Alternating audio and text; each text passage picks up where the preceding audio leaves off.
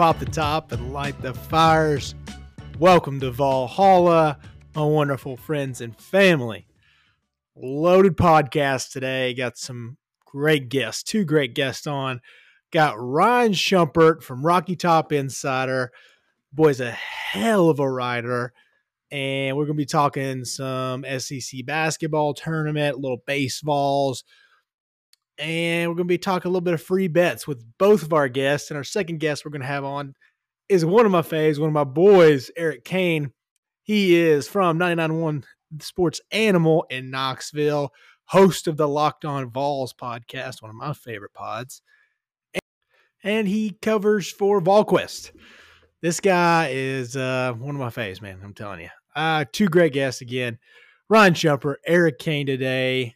Man, this time of the year is one of my favorites. Especially now, no offense to the MLB, but college baseball is getting a little shine right now. Baseballs are doing wonderful things. Tony Vitello has got this young pitching staff turning and burning. It looks great. It's fun to watch. More characters that come along in this Tennessee baseball team. If you loved last year's team, you're going to love this year's team too. Basketball is in full force. We know what this team is up against. This is going to be one heck of an SEC tournament.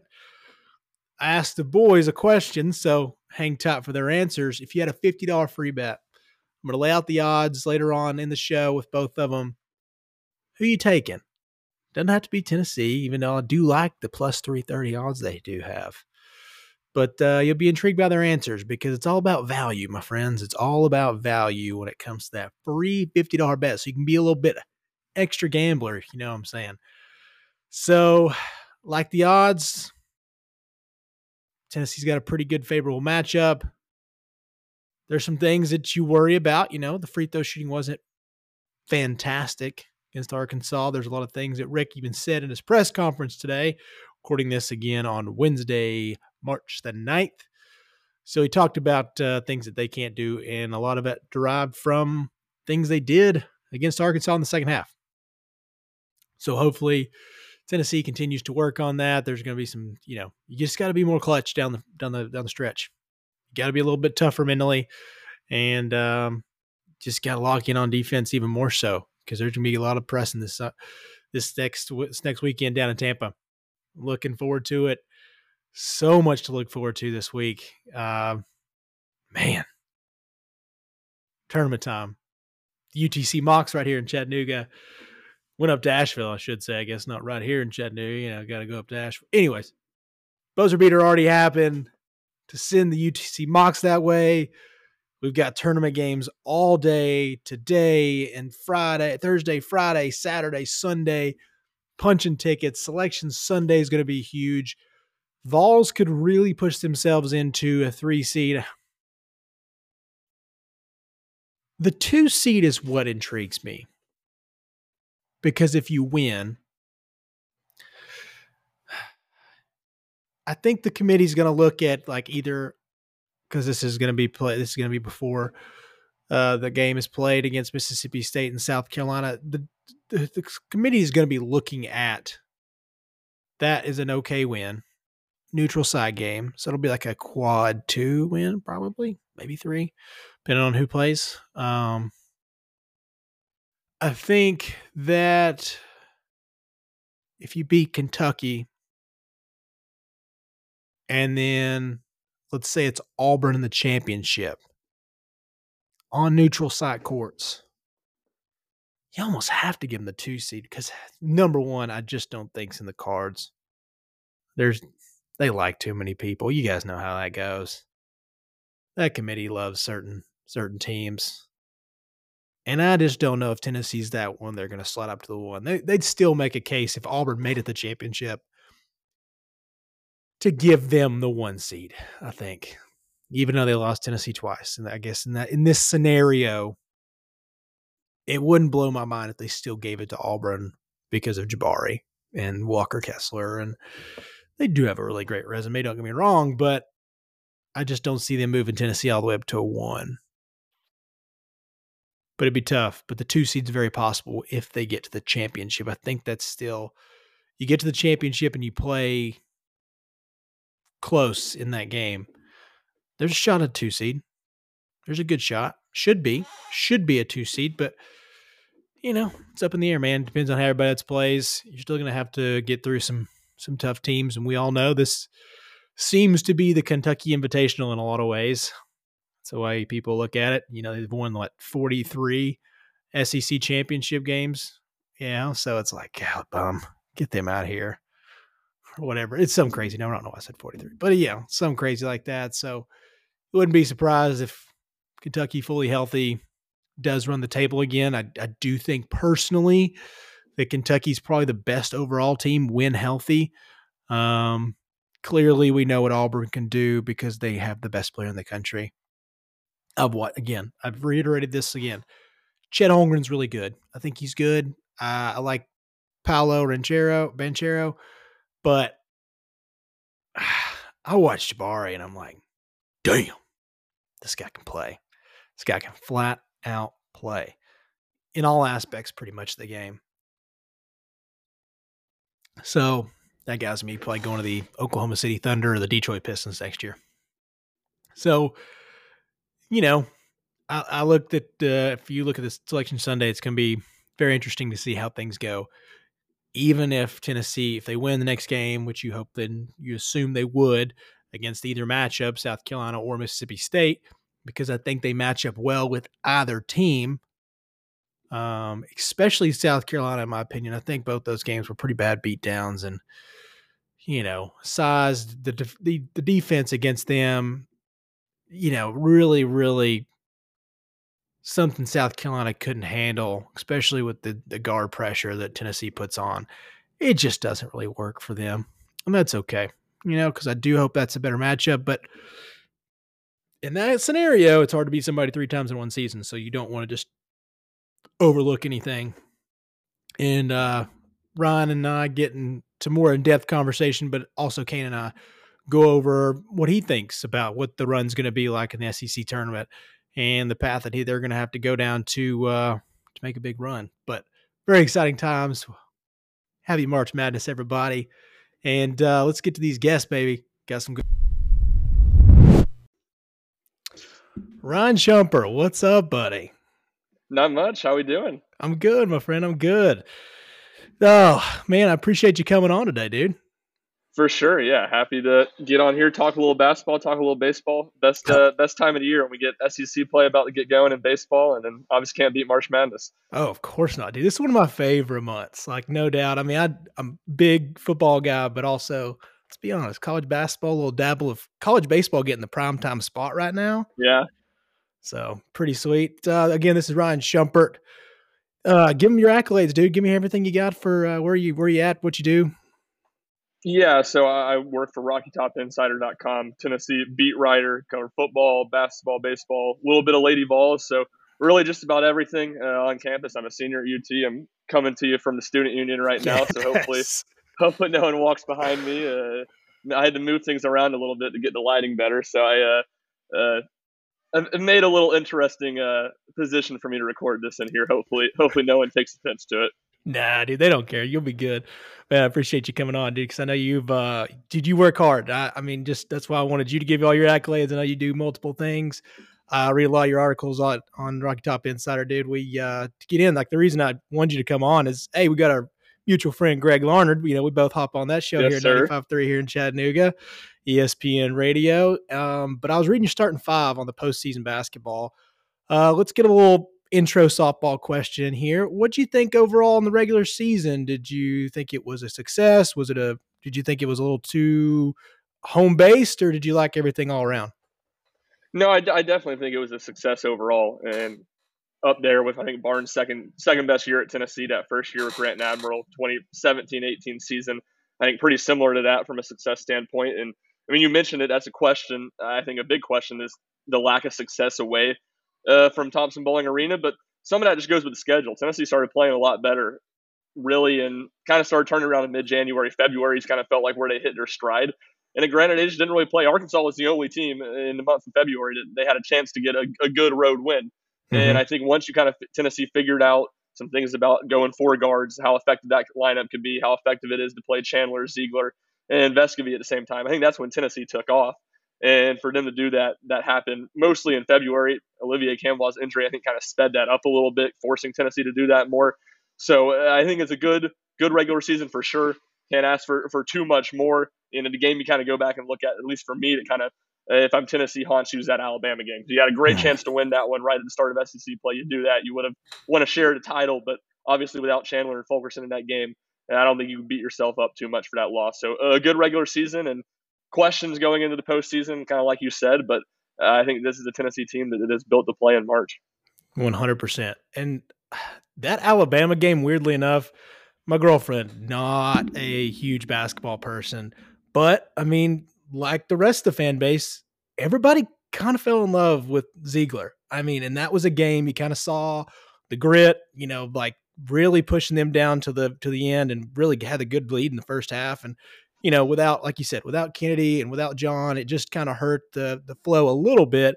And that kind of weirdly, that loss was kind of nice in a different aspect from a team, because I think it kind of gave some other guys some confidence of, hey, you know what, we're pretty daggum good right now.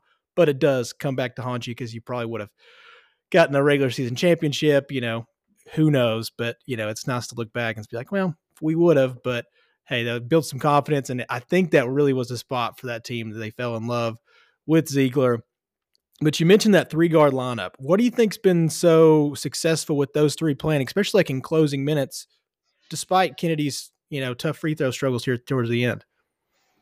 Yeah, I mean, I think it starts with all three of them can handle the ball.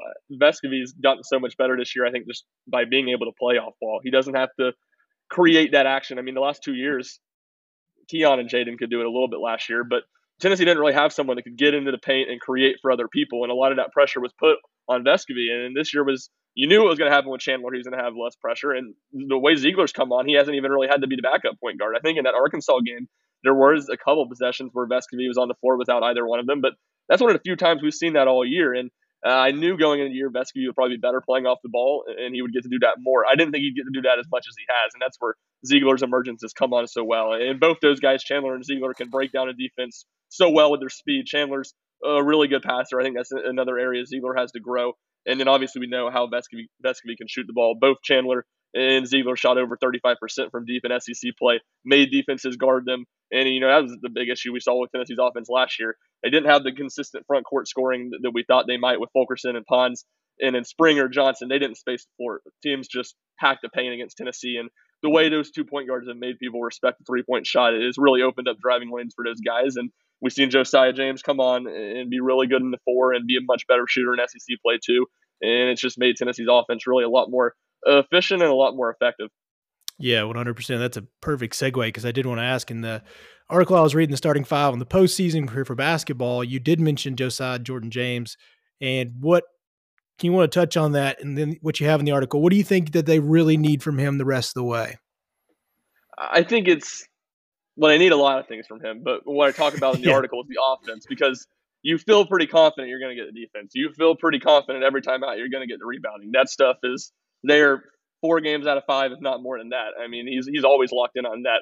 And that, I think, is another thing, off topic a little bit, but Tennessee's rebounding this year has been much, much better than it's been the past 2 years. And I think when you've seen Tennessee shoot more threes, I think that's the reason that strategy's been more effective. They've been a much better offensive rebounding team, and James' ability to play the 4 and Tennessee not to have a huge drop off from rebounding has been a big reason for their success.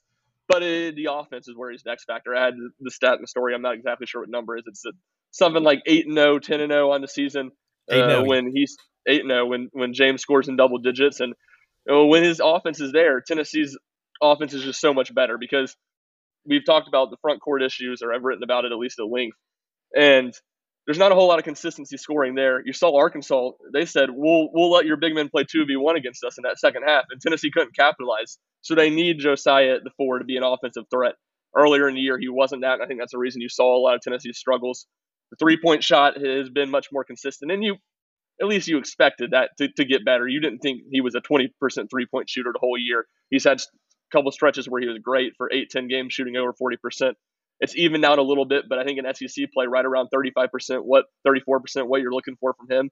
And he's also more this year than any other year because he's kind of in the past been a guy that if he's not hitting open threes or scoring in transition, he's not scoring. I think he's got more comfort with that mid-range jumper this year, and you've seen him use that really effectively in a handful of games. And I think that's for a Tennessee offense that struggles to score inside the 3-point line. I think that's a trait for James that could be really beneficial for Tennessee come tournament time. 100%, because he made a really nice looking shot because he does kind of get shot away whenever, he's not hitting, and he does settle for three a lot. And you're like, dude, you are what he came in as is this kind of a triple threat aspect. He was supposed to be able to do a lot. The reason he was a 5-star was the NBA size. Like, he really does have the frame. He's got the body, the athleticism, and like you've talked about at length, that defensive, like his one-on-one ability. I know Jabari got 25 in that Auburn game at home, but that was a tough 25. And that's the first time I've seen somebody really handle him, got at him physically. And, you take away a tough 4-point play, it knocks it down a little bit. But Josiah, man, like that pull-up jumper he hit against Arkansas, I mean, I know we were reeling, but that was a nice pull-up jumper, and that's an aspect of nowadays game. It's not as prevalent, but he's somebody that's a good shot for him. That's a good, I'm in rhythm. I'm going to do this. I'm going to step up. So I'm very, very excited to see him if he can really push that pace, especially during the SEC tournament, because we're going to need him a lot. And to go into that, how are you feeling about this Tennessee path in the SEC tournament? Well, I think it's two-sided because I think Tennessee got as good a draw as anybody with the Friday game, getting the winner of South Carolina and Mississippi State. Two teams I think Tennessee matches up well with, two teams that won't have anything to play for. Mississippi State, too far from the bubble. I think it would take an SEC title for them to make the tournament, so you don't have to deal with that with A&M or Florida. If Auburn would have lost and Tennessee got a share at SEC, obviously that would have been a huge win for Tennessee, but that would have been the downside. You would have been playing on Friday night too. I think two teams better than both South Carolina and Mississippi State, and two teams that, while they have a lot of work to do in Tampa to make the tournament, it's not out of the question yet. So I think in that sense, Friday night, you have to feel really good about Tennessee's chances to reach the semifinal for, I guess, what would be the fourth straight SEC tournament.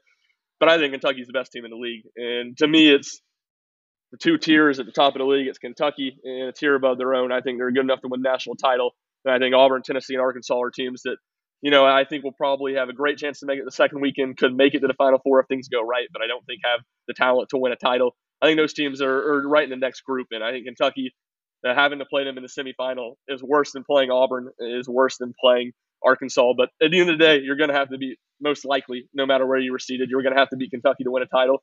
Tennessee will have to do that on Saturday. I think the one downside, and maybe this is just recency bias, you go back and look at that 2019 tournament run where Tennessee played Kentucky in the semifinal in an epic game that took everything out of Tennessee. And granted, Tennessee has more depth on this team than they had on that team, but you could tell they were worn out and tired when they got to Auburn the next day, and it didn't give them a great chance to win the title. That's the one thing that I could say the real downside of it is, but at the end of the day, to be the best, you got to beat the best. And Kentucky's probably going to be standing in Tennessee's way at some point. It's just going to happen to be the semifinal.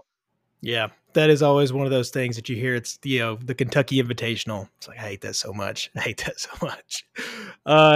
So I'm going to ask you, I don't know if you're a betting man, but say you had a $50 free bet to win the SEC. And I'm going to give you some odds here. So Kentucky's at plus 190, Auburn at plus 260, Tennessee at plus 330, Arkansas at plus 750, LSU plus 1,000, Alabama plus 1,500, and everybody else is plus 4,000 or above, starting with Florida and Mississippi State. You have a $50 free bet. Yeah, the free bet part of it makes it a little interesting because you can go with a little bit of the safer play. I'll go Arkansas. I think value for your money there. I think they're the fourth best team in the SEC. I think they're worse than Tennessee. But from an odd standpoint, I don't think they should be that much worse than Tennessee. And I do think they match up pretty well with Auburn. Obviously, we've seen them beat Auburn and Kentucky. That was both at home. Arkansas has a similar situation with Tennessee where they don't have a ton of great road wins. But I think from a value standpoint that Arkansas is your best bet there. Okay, well, good. That's what I was wondering. I didn't know what you thought. Anybody outside of the top four that you think could make a sneaky run? Not really, to be honest with you. I mean, Alabama's a team to say it has the potential, but I don't think they play the defense. I don't think they had the rebounding, and I don't think that they don't have the shooting consistency. I mean, maybe they get hot for 4 straight games, but to me, that's unlikely. This team has not shot the 3 point or nearly as well as last year's had. And top of the defense, not even being in the same stratosphere. LSU has too many defensive weaknesses. And look, that Auburn team a few years ago to beat Tennessee is the only team since the SEC expanded to 14 teams. And they started the double bye back in what I guess would have been 2013, the Yeah. 2013 tournament. That's the only team that's not had to double bye that's won tournament. So it's a really, really tall task to go do that, winning 4 straight games on 4 straight days. And I don't think any of those teams this year have it in their makeup to do it or really make a deep run. I think that top four in the SEC truly is the best four, and there's a pretty decent gap after that. Oh yeah, this is the biggest discrepancy I've seen in a while because, like you said, even at Arkansas, you're like that team. Like they're relatively high odds even to win a national championship comparatively to like your next fourth best team in the conference. So I don't know, man. Those guys are pretty good, and like you said, Alabama and LSU just so inconsistent. It just doesn't look good. Do you want to move on to some baseball? You've been covering this pretty well, and I've loved watching your stuff. But last night got cut off 7-7. So far, what do you think about the weekend? I mean, I know Texas feels like they might be a little bit above everybody, but even through the Texas game, what did you like? What did you dislike so far with pitching and hitting and everything else going on? Yeah, well, I think the two big things is the starting pitching, Chase Burns, Dollander, even though he didn't have a great outing against Baylor on Saturday, and Drew Beam, who to me has probably been the surprise of the season so far. All three of those guys seem like the real deal, and especially when you look at Burns and Dollander and stuff that they have, those are, from a talent standpoint, Friday night SEC guys. I mean, Chad Dallas was a really good, effective pitcher for Tennessee. Garrett Mm-hmm. Stallings was back in 2019. So I don't mean that to discredit them. They were effective. They won a lot of Friday night starts for Tennessee. But when you think of SEC high end, best of SEC Friday night starters, those guys didn't have that level of stuff. Both Burns and Dollander, they have that level of stuff. And for Burns to, in his first test of big time college baseball against the number one team in the country, to pitch as well as he did, it was really, really impressive. And I know that he exited that game in a 1-1 tie, but I really thought Tennessee outplayed Texas for the first 5 innings of that game. And then it was once it got into the bullpen then when Texas really took control. So both of those guys, especially Burns, the maturity, the poise that he's had as a freshman. Tony Vitello has talked about that a lot. He's just not really a normal freshman. And he said the same thing about Drew Beam, too, from a mentality standpoint. So I think that stands out. And in the lineup, when you go from a year like last year where Connor Gosh. Pavoloni was injured a little bit. Liam Spence was injured a little bit. But you knew 1 through 9 who was going to be in the lineup every Mm-hmm. single day. And for the most part, I mean, there was a little bit of tinkering, but the most part, you knew who was going to hit where every single day. Tony Vitello is going to have a lot of work every single day to fill out that lineup card. I mean, they started, I think, 12 guys in Texas. Their backup catcher, Charlie Taylor, was banged up. He easily could have gotten a start if that wasn't the case. If he was healthy, that could have been another player. So a lot of depth, a ton of opportunities, guys that can move around and play different spots. Logan Chambers can play outfield, infield. Seth Stevenson the same way. Most of those guys from second to third can play a number of positions in the infield, and heck, even at first base, where you have a 6-year senior as starter and Luke Lupcius return. We've seen Blake Burke come in as a freshman, really forced Vitello to give him at bats, and he's made the most of them. And it's really deep. I don't know, it's a short sample size of what we've seen against high level pitching, but certainly once they got past that Texas game, the bats were great in Houston last weekend, and I think they're going to be not as big as a drop off in SEC play as maybe I expected going into the season. Yeah, that's what I was kind of wondering was what did you think? Like, did you kind of expect this rise or did you not? I mean, because there was some big shoes to fill last year. Like you said, you felt like every at bat, you're like, dude, who knows where this was going to go, especially inside Lindsey Nelson. Let's be honest. It's a big hitter friendly ballpark. And Yeah, it showed a little bit in Omaha. Greg and I got to go out there.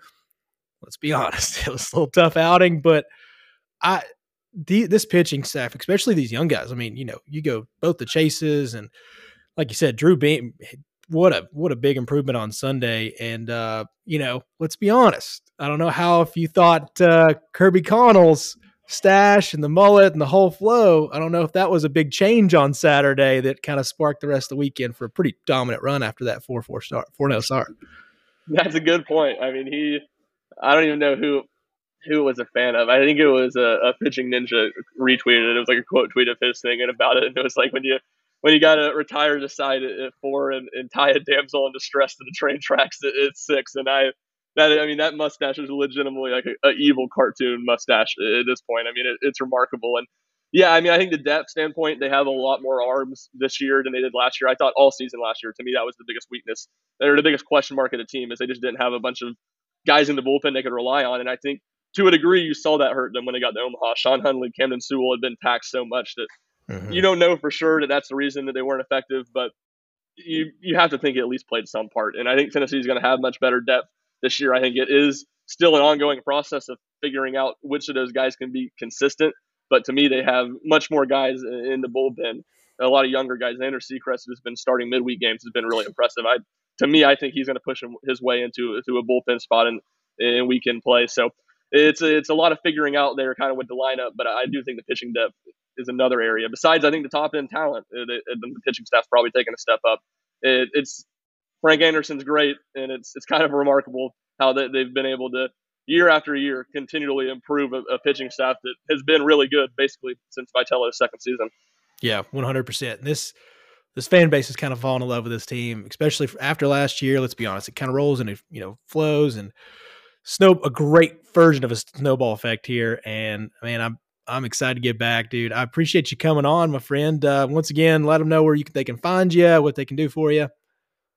Yeah, for sure. So find me on Twitter at rschump00. That's RSCHUMP00. And then all my stuff on RockyTopInsider.com and give us a follow on Twitter too at RockyTopInsider. Thanks, my dude. I appreciate it. Ryan Schumpert, everybody. My man. Eric Cain, how's it going, my friend? Hey, it's going well, man. Glad to be back here. Glad to have you, my friend. Glad to have you.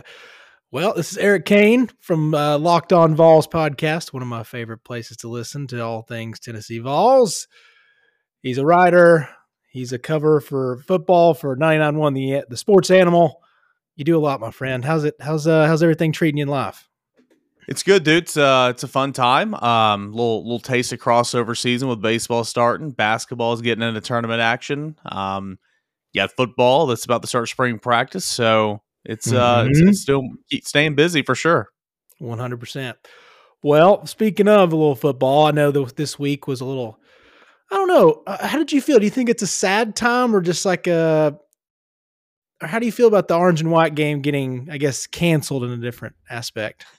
Yeah, I think it's important for fans. So from that standpoint, I'm a little upset about it. But from a Tennessee perspective, from a coaching perspective, I mean, you can care less about the orange and white game, man. I honestly feel like it's from a coach's standpoint, it's almost like a wasted practice. You only get 15 of them. But I think the administration's doing the best of a bad situation, trying to make it an all-vol weekend. And, there's tennis on campus, there's track, there's baseball, which is good. But putting up those two big old screens in the Vol Village and food trucks and everything and letting fans come in and watch that's better than nothing, right? It's just simply, there was no alternative. I know Chattanooga, they were looking around down there and it wasn't anything you can do about it there. Nashville was out of the question. And, inside Neyland Stadium right now, there's no chance of a football game happening in there right now. No. What I heard, those renovations are going to be pretty nice, though. Oh, yeah. Yeah. Do they have the video cam up? I know they're talking about like they want to do like a 24-hour cam for like these renovations because fans are kind of that way.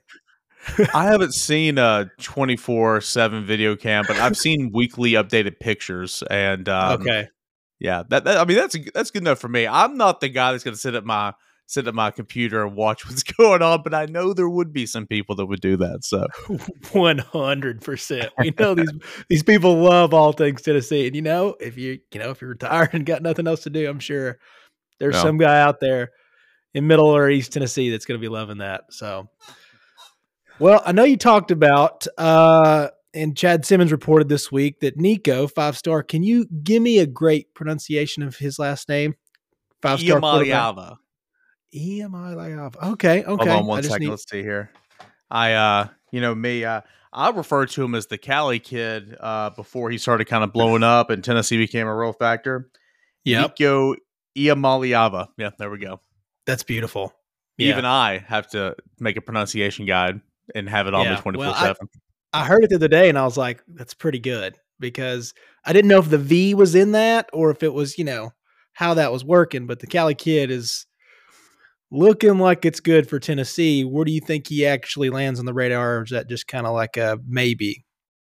Well, right now I'd say it's a maybe at best. Tennessee's in it. Don't get me wrong, but he's taking his swing through the Southeastern Conference essentially. He's gonna have 2 to 3 more unofficial visits that look like official visits essentially, Mm-hmm. and just kind of see which school best fits him. Now, the variable in this whole ordeal is Arch Manning. If Arch Manning lands at either Georgia or Alabama, that team's not going to take Nico, right? So Yep. I think a number of recruiting services and crystal balls and all that type of situation as Tennessee is maybe the second best odds right now, and I'm going to be honest with you, that's probably just because he just came off a visit here though.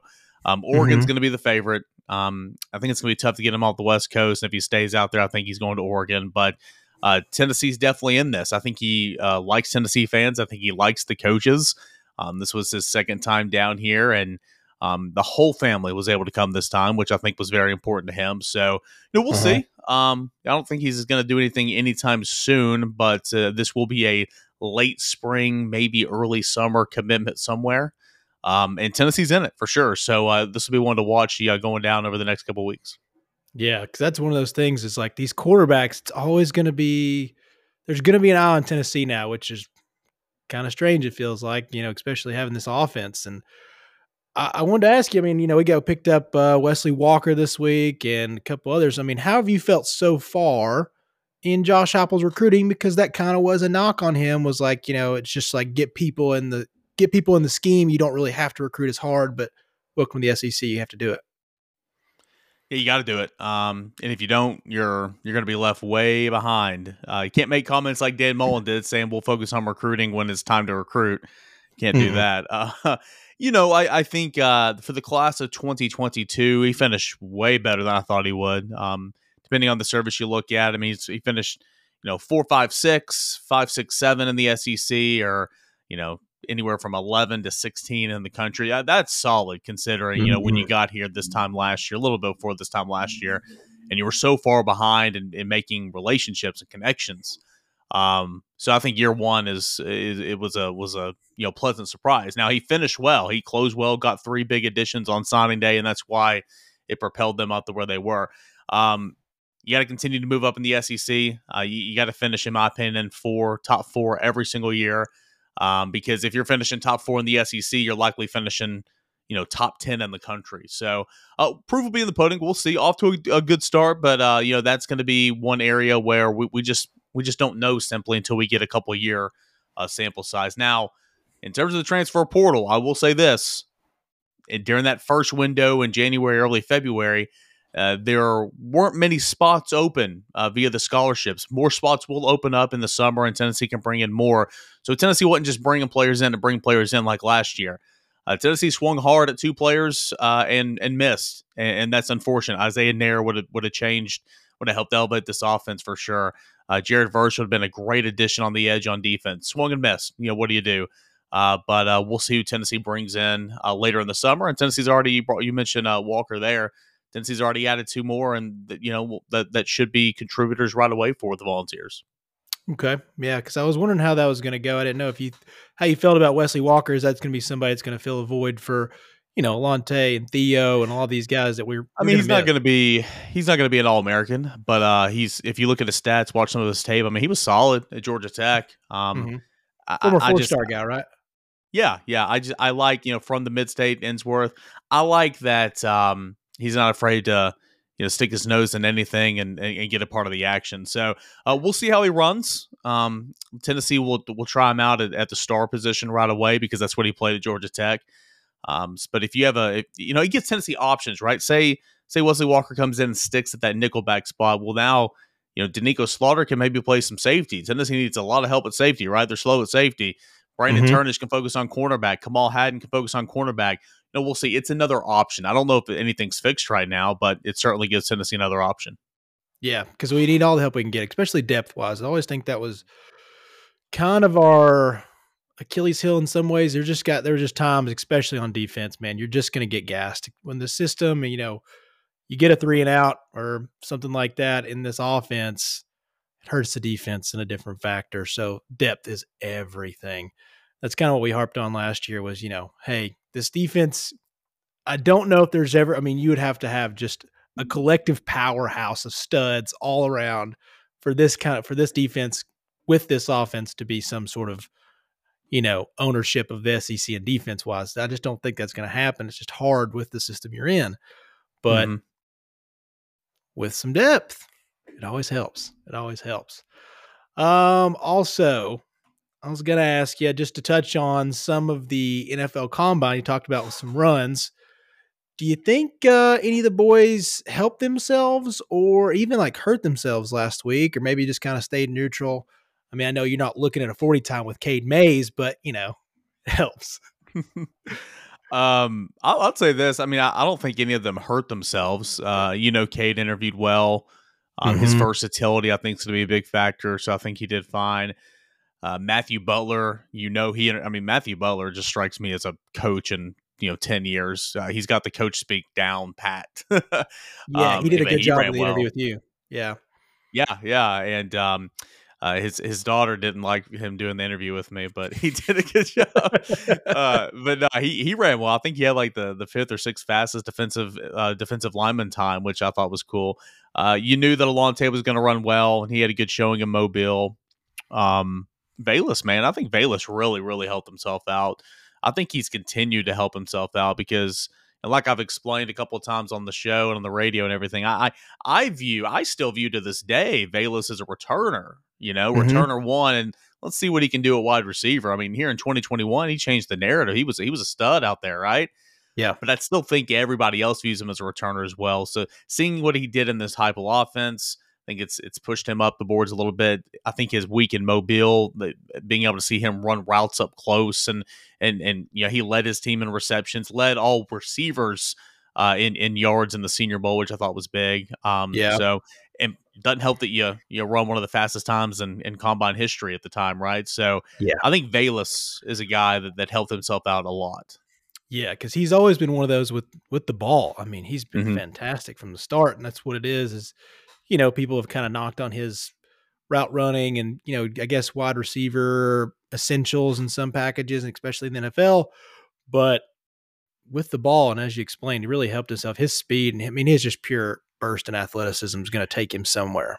He's he's got a running back's body, but he plays wide receiver. He returns kicks. It's very unique. My thing with Bayless though, and he's not going to be selected in the first round, so I don't believe this will play. He's not going to be a first or second round pick. So I don't think this is going to be a huge factor.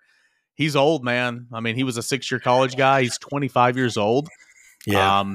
I bet that's something that might work against him a little bit. But again, I predict him being, I'd be shocked if he was a third round guy. I'd say fourth, fifth, somewhere right in there. So that shouldn't be that big of a deal. Yeah. Where have you seen Butler going? Because I know he was looking to be a little bit higher, I believe. Somewhere around there. I think really Tennessee's, 4 guys there. I think that it would be a stretch right now. Things could change. Plus, they got the pro day coming up, so they can really help themselves out some more. Very true. I don't see any of them being day 2 right now. Okay.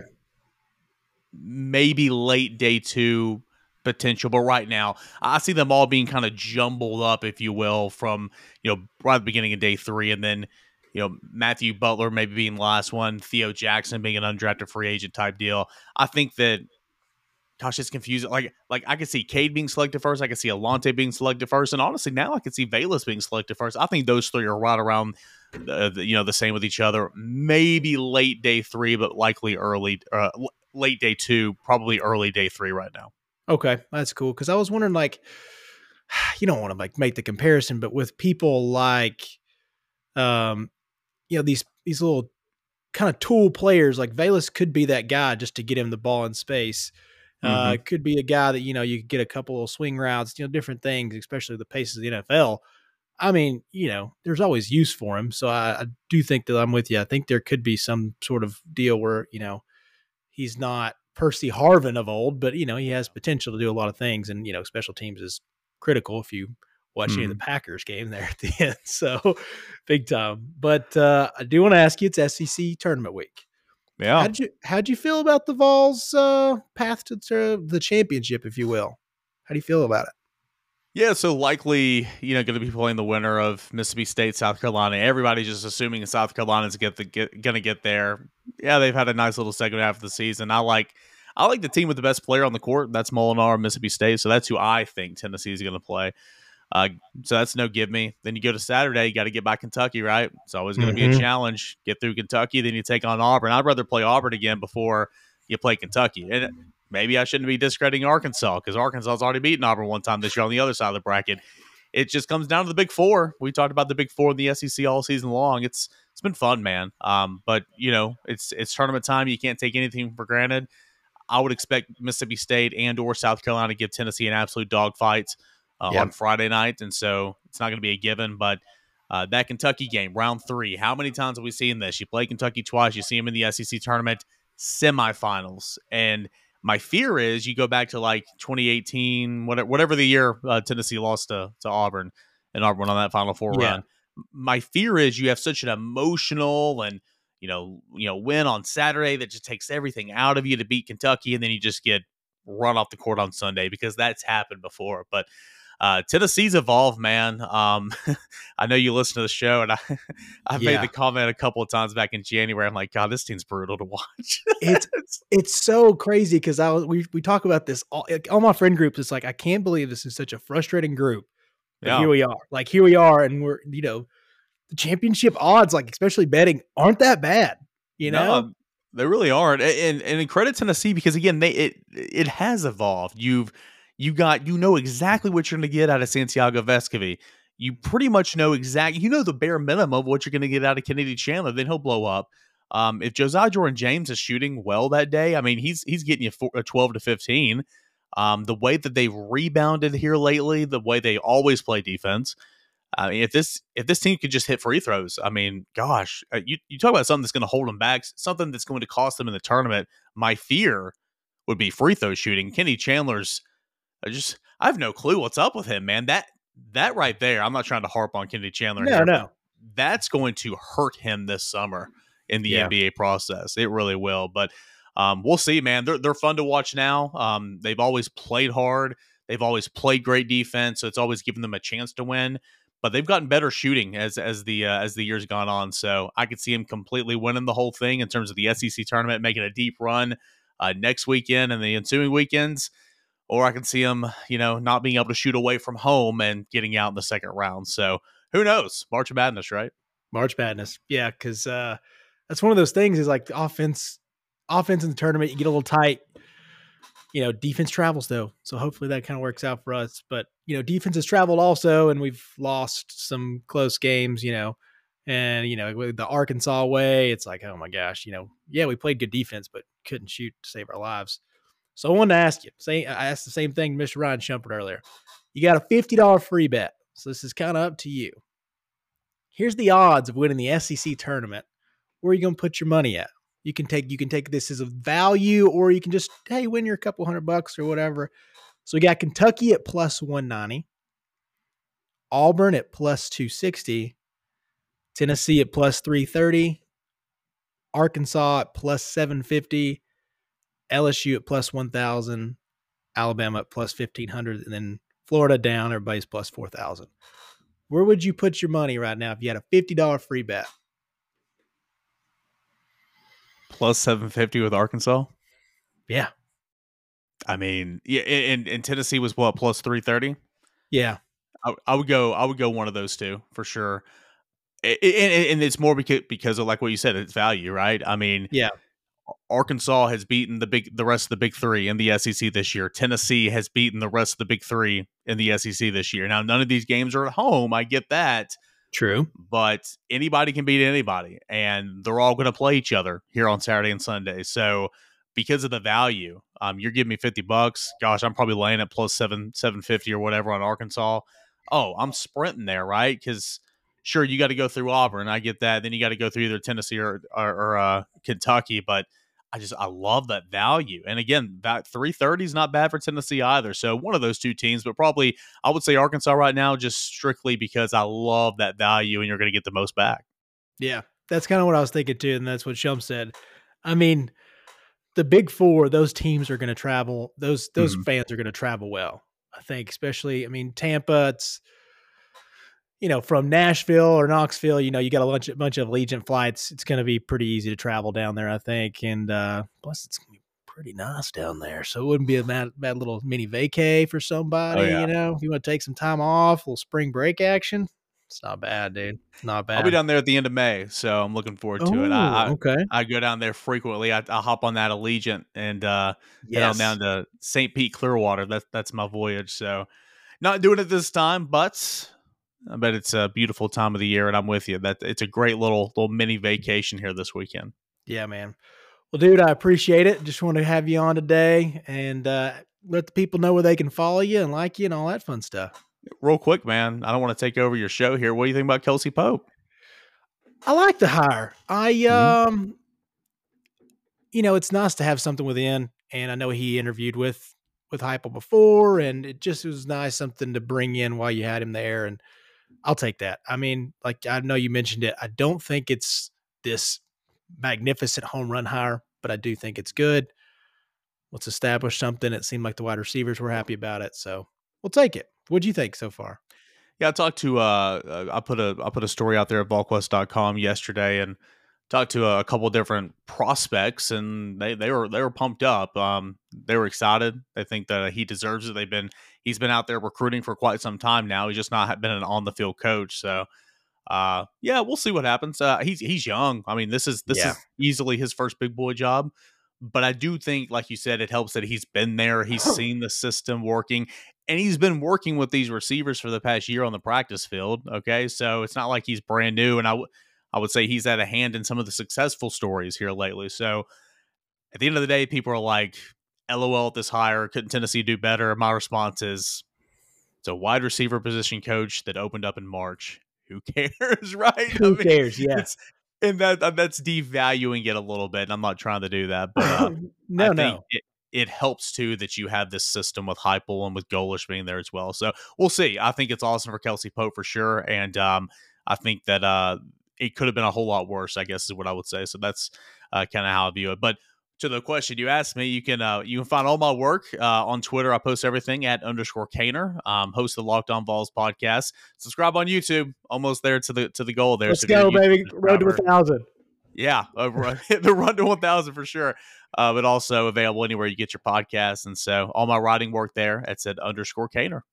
Dude, I appreciate it, man. And yeah, there's gonna be we'll go back to real quick to the Kelsey Pope thing. I mean, we're not gonna have a big whole coaching list in March for a wide receiver coach, but Yeah. hey, There's no former offensive coordinator is going to want to come and coach your wide receivers in March. So that's my biggest thing. Trooper Taylor wasn't coming home, everybody. All right. Like, no. Taylor had a nice gig with Cutt at Duke, was a holdover with the new staff. They've appointed him to assistant head coach. He's good. Like, he's good. So, Yeah. I think it's fine. But we'll see. He's got to be able to recruit, and that'll to coaching college. You got to recruit. So I guess we'll find out soon. Yeah. Youth recruits too, hopefully. Well, hopefully that carries over, man. Well, happy March Madness, my friend. I hope you have a great weekend. And let's see how these Tennessee Vols do this weekend, bud. Absolutely, dude. Holler at me anytime. Would love to come back on and chop it up with you again. Oh, great to be joined by those guys. As always, please like, subscribe, follow on Apple or Spotify or YouTube, of course. Links are going to be down below. All of their fun Twitters and links and websites are all going to be down there too. Thank you so much to Eric Cain. Thank you so much to Ryan Schumpert. You boys are awesome. Keep doing what you're doing. We all follow you. We all appreciate you. So, everybody, happy March Madness again. And as always, welcome to Valhalla, baby.